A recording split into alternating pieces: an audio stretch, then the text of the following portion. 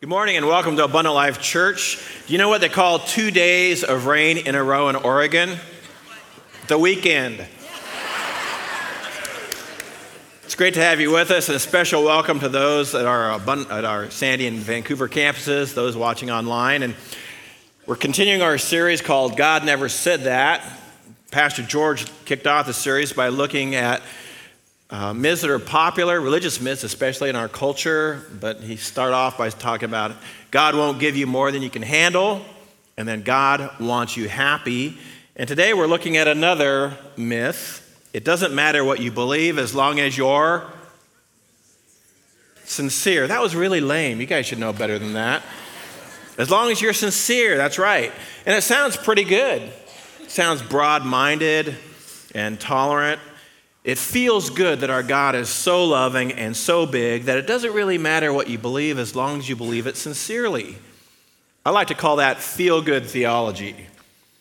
And a corollary is related to it. All roads lead to God. Basically, all religions are the same. It doesn't matter what you believe as long as you're sincere.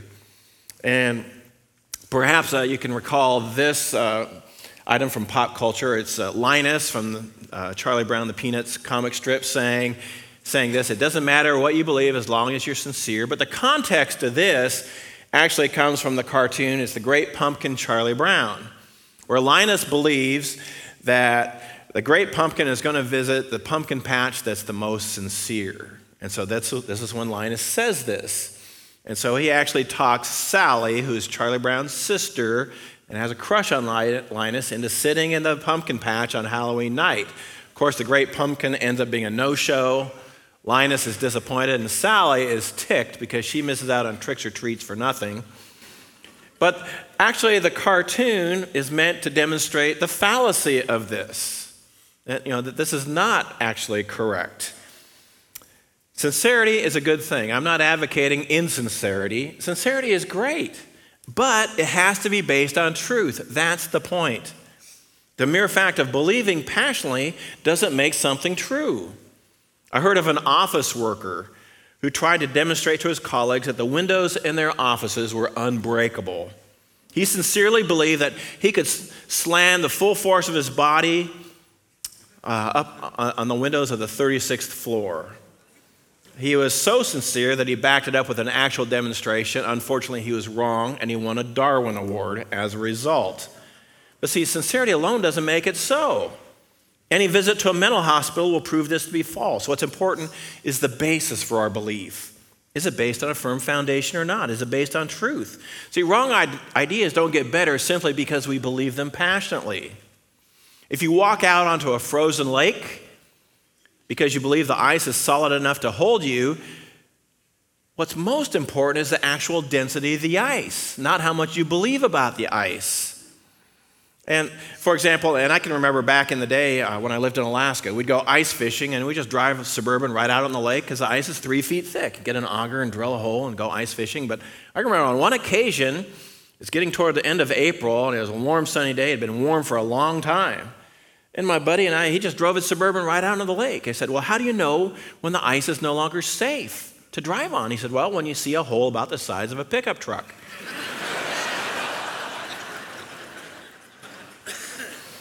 So here's the deal. It's not the amount of our faith that's important, it's the object of our faith that's most important.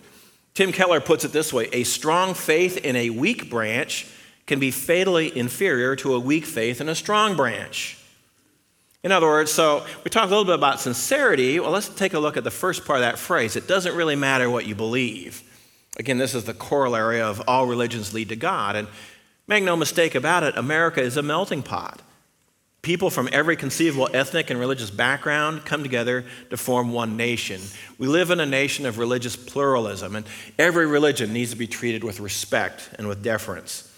The First Amendment states that there be no established national religion. All religions are guaranteed freedom of expression and for equal treatment under the law. At the heart of our national sense of identity stands the principle of religious toleration. But perhaps you've seen this bumper sticker around. It's one of my favorites because the problem with religious pluralism is because tolerance is taken to mean more than just equal treatment under the law. It's taken to mean equal validity according to truth. And so, in other words, and this is in your life notes, tolerance is a good thing, but it doesn't mean that every religion is equally valid or truth. Because if you take a look at the religions that are embodied in the bumper sticker, the religions do not teach the same thing at all. So it's okay to protect the rights of people to follow the dictates of their conscience religiously, but that's toleration, but that doesn't mean that they're all equally true and valid. In the field of comparative religion, books like The Essence of Religion attempted to get to the basic core of religious truth, that which is common to all religion. Religion was reduced often to its lowest common denominator. Philosophically, that's called reductionism. And frequently, it was captured by the phrase, the universal fatherhood of God and the universal brotherhood of mankind. And if you examine both those carefully among all the religions, they do not teach the same thing on those things. And we'll get to that in just a moment. But the premise is all religions basically teach the same thing. Perhaps, and this gave rise to the famous mountain top analogy where God is on the peak of the mountain, mankind is at the base, and all the religions represent various roads, different ways, but they all end up at God. And I've talked to people who say something to that effect, that all religions are equally valid, but even though they don't know anything about what the individual religions teach, they're adamant in saying that all religions are the same. But the statement, all religions lead to God, cannot possibly be true. For example, how can Buddhism be true when it denies the existence of a personal God, and at the same time Christianity be true when it affirms the existence of a personal God? Can there be a personal God and not a personal God at the same time? Can Orthodox Judaism be right when it denies life after death, and Christianity be equally right when it affirms life after death? Or classic Islam endorses the killing of infidels, while Christianity teaches love toward enemies. When it comes to the subject of how to deal with those who disagree with you, Christianity and Islam do not teach the same thing. And so pluralism, the view that all religions are equally valid and true, is problematic because the defining beliefs and doctrines of different religions contradict each other. It's not that we don't know what each other teaches, it's that contradictory claims cannot be simultaneously true. And our job then is to find out which religion does the best job at explaining humanity's ultimate reality. And so that's why I don't want to talk negatively about other religions. That's not the point of this. It's to talk about what makes Jesus and Christianity distinctive. What's special about that? If you watch daytime talk TV, you can talk all day long about spirituality, about a higher power, and there's no controversy. When is there controversy? When someone brings up the name of Jesus. You can talk all the livelong day about God or a higher power, nobody wigs out. But the moment you talk about Jesus, that's when things get really interesting. And what's fascinating is this: almost nobody questions the existence of Jesus. Even his detractors admit that he really did live some 2,000 years ago. He was a real person in history. So what makes him unique? Well, first of all, consider the teaching of Jesus. His teaching makes him unique. And what's interesting is that people love his teaching. He is acknowledged as the greatest teacher ever. Give to the poor, love your enemies, forgive those who hurt you, love your neighbors yourself. His teaching is phenomenal. Even if you hate Christianity, it's virtually impossible to hate his teaching, except for this part. See, his detractors don't debate his existence. It's difficult to question the power and beauty of his teaching. But here's where everybody gets so upset. It's John 14, verse 6. Jesus answered, "I am the way, the truth, and the life. No one comes to the Father except through me." Boom, there it is. See, it's this exclusive claim of Jesus that gets everybody rattled and bent out of shape. And it sets Jesus apart from all the other world religions because it's so narrow, it's so rigid. It's this exclusive claim that he is the only way to the Father. And that's the part that people in our culture stumble over and have a difficult time with. But you see, that's partly the nature of truth. Truth tends to be that way. Truth tends to be pretty narrow. For example, if you want to call my cell phone, there are 10 numbers that you're going to need to dial. Not 9. 11 won't cut it. It's got to be 10. And in addition, it has to be the exact number in the exact sequence. Now, my phone service provider, you can say, well, it's so narrow. It's so intolerant. It won't allow just any random selection of numbers. But see, that's the way it is. If you want to get a hold of me, you got to dial the correct number. And see, because the bottom line is this. It's an issue of truth. It's not an issue of preference. One writer says this. I think that's a great point. He says, forgive me for stating something so obvious, but there is a difference between choosing an ice cream flavor and choosing a medicine. When choosing ice cream, you choose what you like. When choosing medicine, you have to choose what heals. And many people, though, think of God like they think of ice cream, not like they think of insulin. In other words, they choose religious views according to their tastes, not according to what is true. The question of truth hardly even comes up in the conversation. I've heard it said this way, in the beginning, God created us in his image, but we have since returned the favor and created him in our image. See, that's the problem that we wrestle with. And it's this exclusive claim of Jesus where people stumble. Now, also notice, important safety tip, I'm not the one who said it. I didn't make it up. I didn't come up with it. This is a claim of Jesus. So, I'm just the messenger.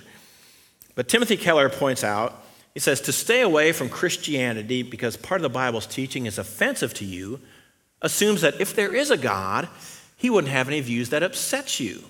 Does that belief make any sense? And C.S. Lewis continues, he says, if you'd gone to Buddha and asked him, are you the son of Brahma? He would have said, you are still in the veil of illusion, my son. If you'd gone to Socrates and asked, are you Zeus? He would have laughed at you. If you'd gone to Muhammad and asked, are you Allah? He would have first rent his clothes and then cut your head off. If you had asked Confucius, are you heaven? He would have replied, remarks which are not in accordance with nature or in bad taste. See, the idea of a great moral teacher saying what Christ said is out of the question. So even though Jesus was the world's greatest teacher, you cannot just say that that's where it ends. Because a great teacher does not claim to be God if he weren't. Well, number 2, consider the ministry of Jesus. Mark 2, verses 16 and 17. When the teachers of the law who were Pharisees saw him eating with the sinners and the tax collectors, they asked his disciples, why does he eat with sinners and tax collectors? On hearing this, Jesus said to them, it's not the healthy who need a doctor, but the sick. I have not come to call the righteous, but sinners. Now notice who he was eating with. Sinners and tax collectors. And the Pharisees could not, for the life of them, wrap their brains around this, because in their religious system, that would make Jesus unclean. And he was a rabbi. He was a teacher of the law. Certainly he must know that. So they asked his disciples, why is he eating with sinners and tax collectors? And Jesus hears that, and I love his response. He says, it's not the healthy who need a doctor, but the sick. I have not come to call the righteous. Who has he come to call? Sinners. Sinners like you and like me. People who can't get it right. People who aren't perfect.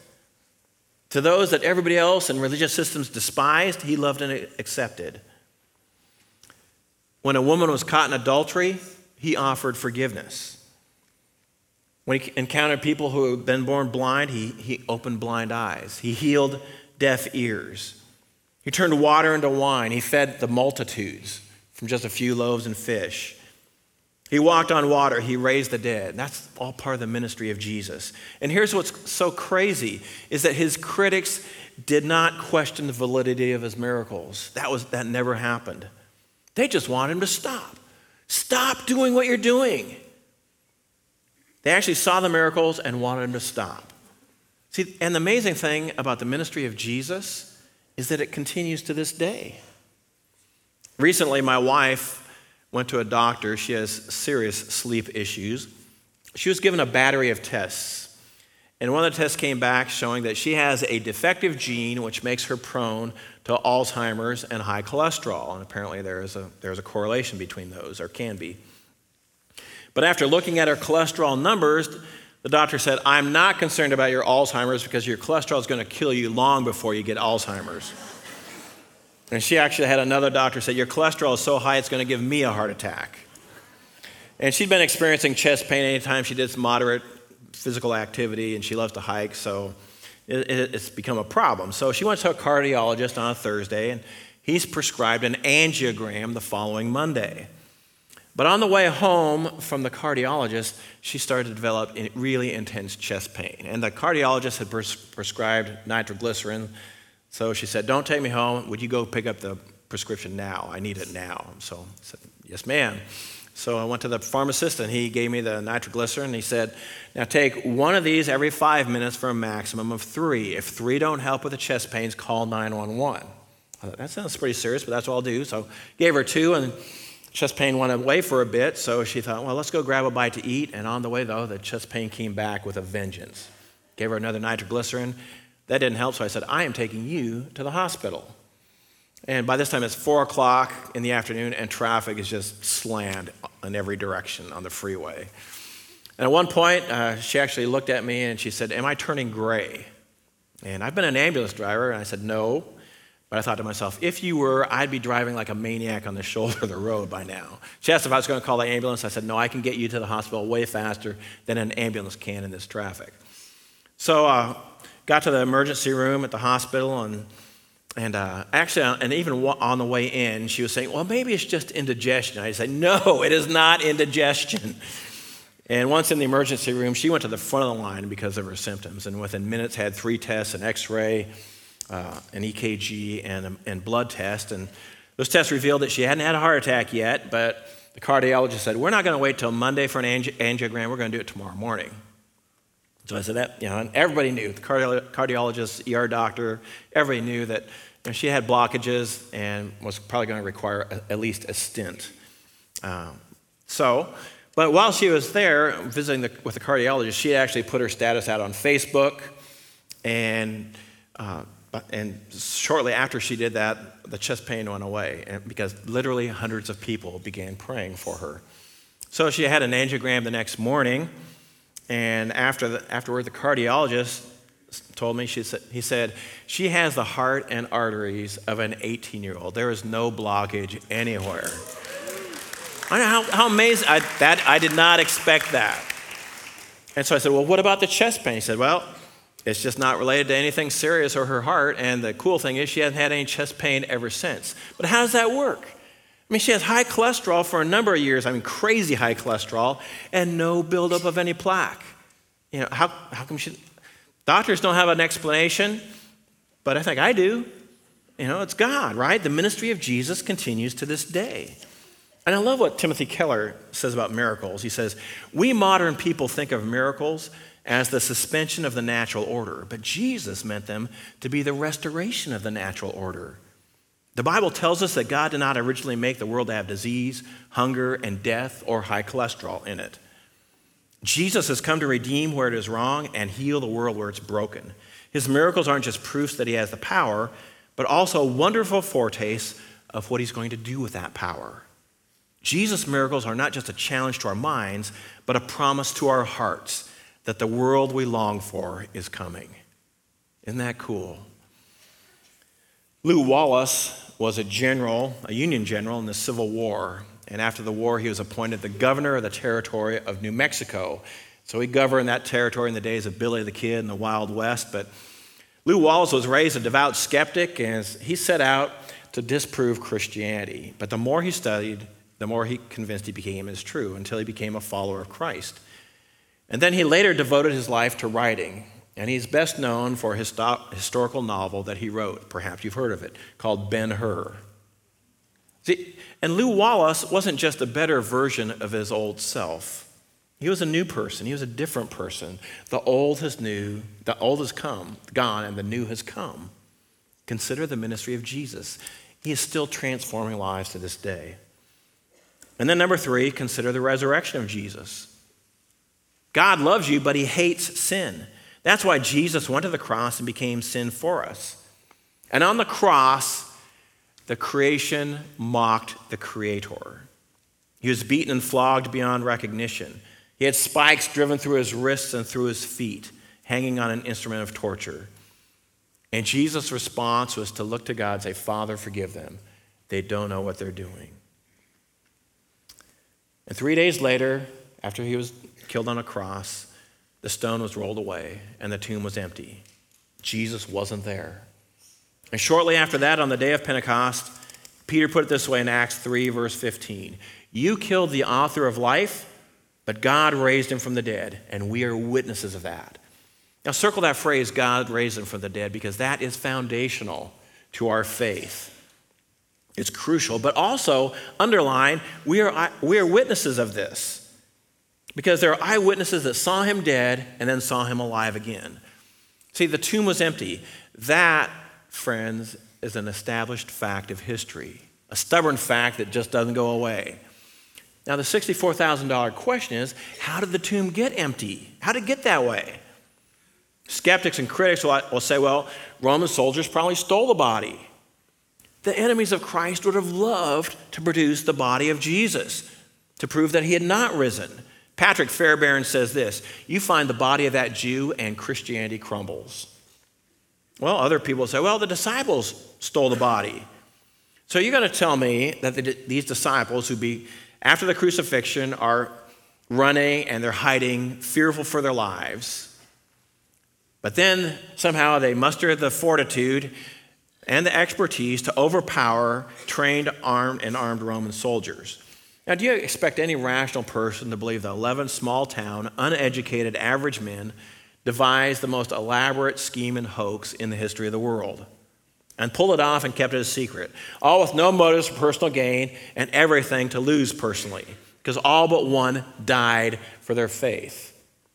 They were eyewitnesses. See, the tomb was empty, and by itself, that doesn't necessarily prove the resurrection, but if you combine that with the appearances of Jesus, then what you have is powerful historical evidence, the kind of evidence used in a court of law to establish truth, to establish the resurrection of Jesus is the only and best explanation that fits the evidence. Jesus was not dead. He is alive. Can someone say amen? Amen.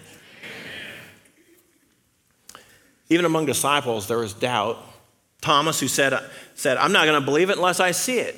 So when Jesus shows up, he says, Thomas, touch for yourself. See for yourself my side and my hands. And Thomas went on to become a great evangelist to India. When asked to renounce his faith, he said, I can never renounce my Savior. And because of that, he was speared to death in India. So why would someone who doubted give his life? Because he'd seen the risen Christ. That makes all the difference. We are eyewitnesses of this. You killed the Savior Jesus, but God raised him from the dead. Consider the resurrection. See, I'm not asking you to consider the church. I'm not asking you to consider Christian culture. Those are imperfect. Consider Jesus. See, Buddha never claimed to be anything more than a man. Muhammad never claimed to be anything more than a prophet. Moses and Confucius were mere mortals. But Jesus claimed to be God. The French skeptic Voltaire put it this way. He said, gentlemen, it would be easy to start a new religion to compete with Christianity. All the founder would have to do is die and then be raised from the dead. See, the resurrection validates his claim. If Christ has been raised from the dead, then he has credentials that no other mortal has. Buddha is dead. Muhammad's tomb is occupied. So is that of Moses and Confucius. But according to the claim of Christianity, Jesus is alive. And see, none of those men were also qualified to offer their lives as atonement for the sin of the world. See, it's not only the resurrection of Jesus that makes him unique, but his death puts him in a class by himself. His death was made as payment for the sins of the human race. See, the cliche that goes, it doesn't matter what you believe as long as you're sincere, involves a devastating error. Because we can be sincerely wrong and miss the redemption offered by God through Jesus. And what we believe makes a difference when it comes to our ultimate destiny. Consider the ministry of Jesus, his resurrection, and now I want you to consider the message of Jesus, because it's the difference between religion and relationship, the difference between works and grace. Consider the grace of Jesus. Ephesians 2, verses 8 and 9, in the voice. For it's by God's grace that you have been saved. You receive it through faith. It was not our plan or our effort. It's God's gift, pure and simple. You didn't earn it. None of us did. So don't go around bragging that you must have done something amazing. Circle that phrase, God's grace, because that's the difference. This text explains that we're saved, we receive grace through faith. It's not through works. We're made right with God when we place our faith in Jesus. See, and it's no matter what you've done. Anyone who places their faith in Jesus will receive God's grace. It's not Christ plus good works. In Jesus alone, we have eternal life. In Jesus alone, we have forgiveness of sins. In Jesus alone, we get a new heart and a new destiny. See, I'm not a big fan of the word religion. Religion is humanity's attempt to be good enough to get to God. But the story of the Christian faith is that God reaching down to us, not us reaching up to him. In a 2014 interview, Bono, the lead singer of U2, said this, and I thought this was amazing. He said, "At the center of all religions is the idea of karma." And he's right. You know, what you put out comes back to you, an eye for an eye and a tooth for a tooth. In physics, every action is met by an equal or opposite one. It's clear to me that karma is at the very heart of the universe. I'm absolutely sure of it. And yet, along comes this idea called grace to upend all that as you reap, so you will sow stuff. Grace defies reason and logic. Love interrupts the consequences of your action, which in my case is very good news indeed because I've done a lot of stupid stuff. He continues, but that's between me and God. But I'd be in big trouble if karma was going to be my final judge. I'd be in deep weeds, only it doesn't say weeds. It doesn't excuse my mistakes, but I'm holding out for grace. I'm holding out that Jesus took my sins on the cross because I know who I am, and I hope I don't have to depend on my own religiosity. The point of the death of Christ is that Christ took on the sins of the world so that what we put out did not come back to us and that our sinful nature does not reap death. That's the point. It should keep us humbled. It's not our own good works that get us through the gates of heaven. If only we could be a bit more like him, the world would be transformed. When I look at the cross, what I see up there is all my weeds and everybody else's. So I ask myself a question a lot of people have asked. Who is this man? Was he who he said he was, or was he just a religious nut? There it is. That's the question. See, Jesus didn't come to create a religion. He came to show us the love of God. And our God loves us so much that he took care of our sin problem on the cross. And I think it's human nature to think, well, it's too good to be true. It's not too good to be true. Because no person will come up with this idea of a God who become one of us and die in our place. That's why it's called the gospel. The gospel means good news. It's why Jesus said, I'm the way, the truth, and the life. No one comes to the Father except through me. A.W. Tozer said this. He said, what comes into our minds when we think about God is the most important thing about us. The history of mankind will probably show that no people has ever risen above its religion. And mankind's spiritual history will demonstrate that no religion has ever been greater than its idea of God. Jesus came for broken sinners like you and me. The tomb was empty, and people were willing to die because they knew he was alive. The message is simple, and yet it's the most beautiful and compelling message in the history of the world. You're made right with God not because of your good works, but because of the grace of Jesus. Again, it's not about church or Christian culture. It's about Jesus. And so I'm going to offer you an opportunity. If you've never given your life to Christ, you can do that right now by praying along with me. And if you have given your life to Jesus, I'm going to also ask that you pray out loud. So will you join me in prayer? Jesus, I surrender my life to you. I believe you are the Son of God. I need your forgiveness.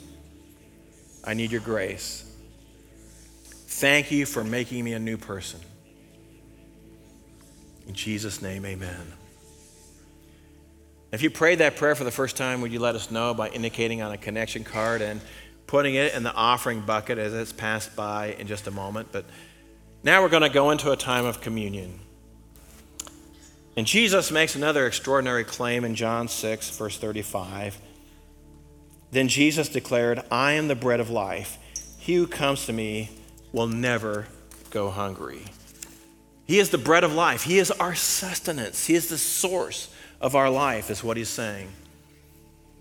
I heard a story about a missionary who spent many years living in Cambodia, and he had a prison ministry. And he'd go into the prison, this dark place, and tell the prisoners about Jesus, about his life, his miracles, his death and resurrection, and the gift of the Holy Spirit. And so these men professed interest and belief and began to follow Jesus there in prison. So the missionary decided that they're going to have a communion service for the prisoners. And so he brought in a cup filled with juice and a baguette of fresh bread. And he took the loaf and he broke it, and he uttered the words that Jesus did at the Last Supper, where he said, "This is my body given for you." And he tore the bread in half and handed it to the prisoner on the right. And then he held up the cup of juice and referenced Jesus again. He said, "This is my blood, which is shed for you." And as he passed the cup, he noticed something strange happening. He'd grown up in America where people, he were used to people taking small hunks, just little pieces of bread and dipping it in the juice.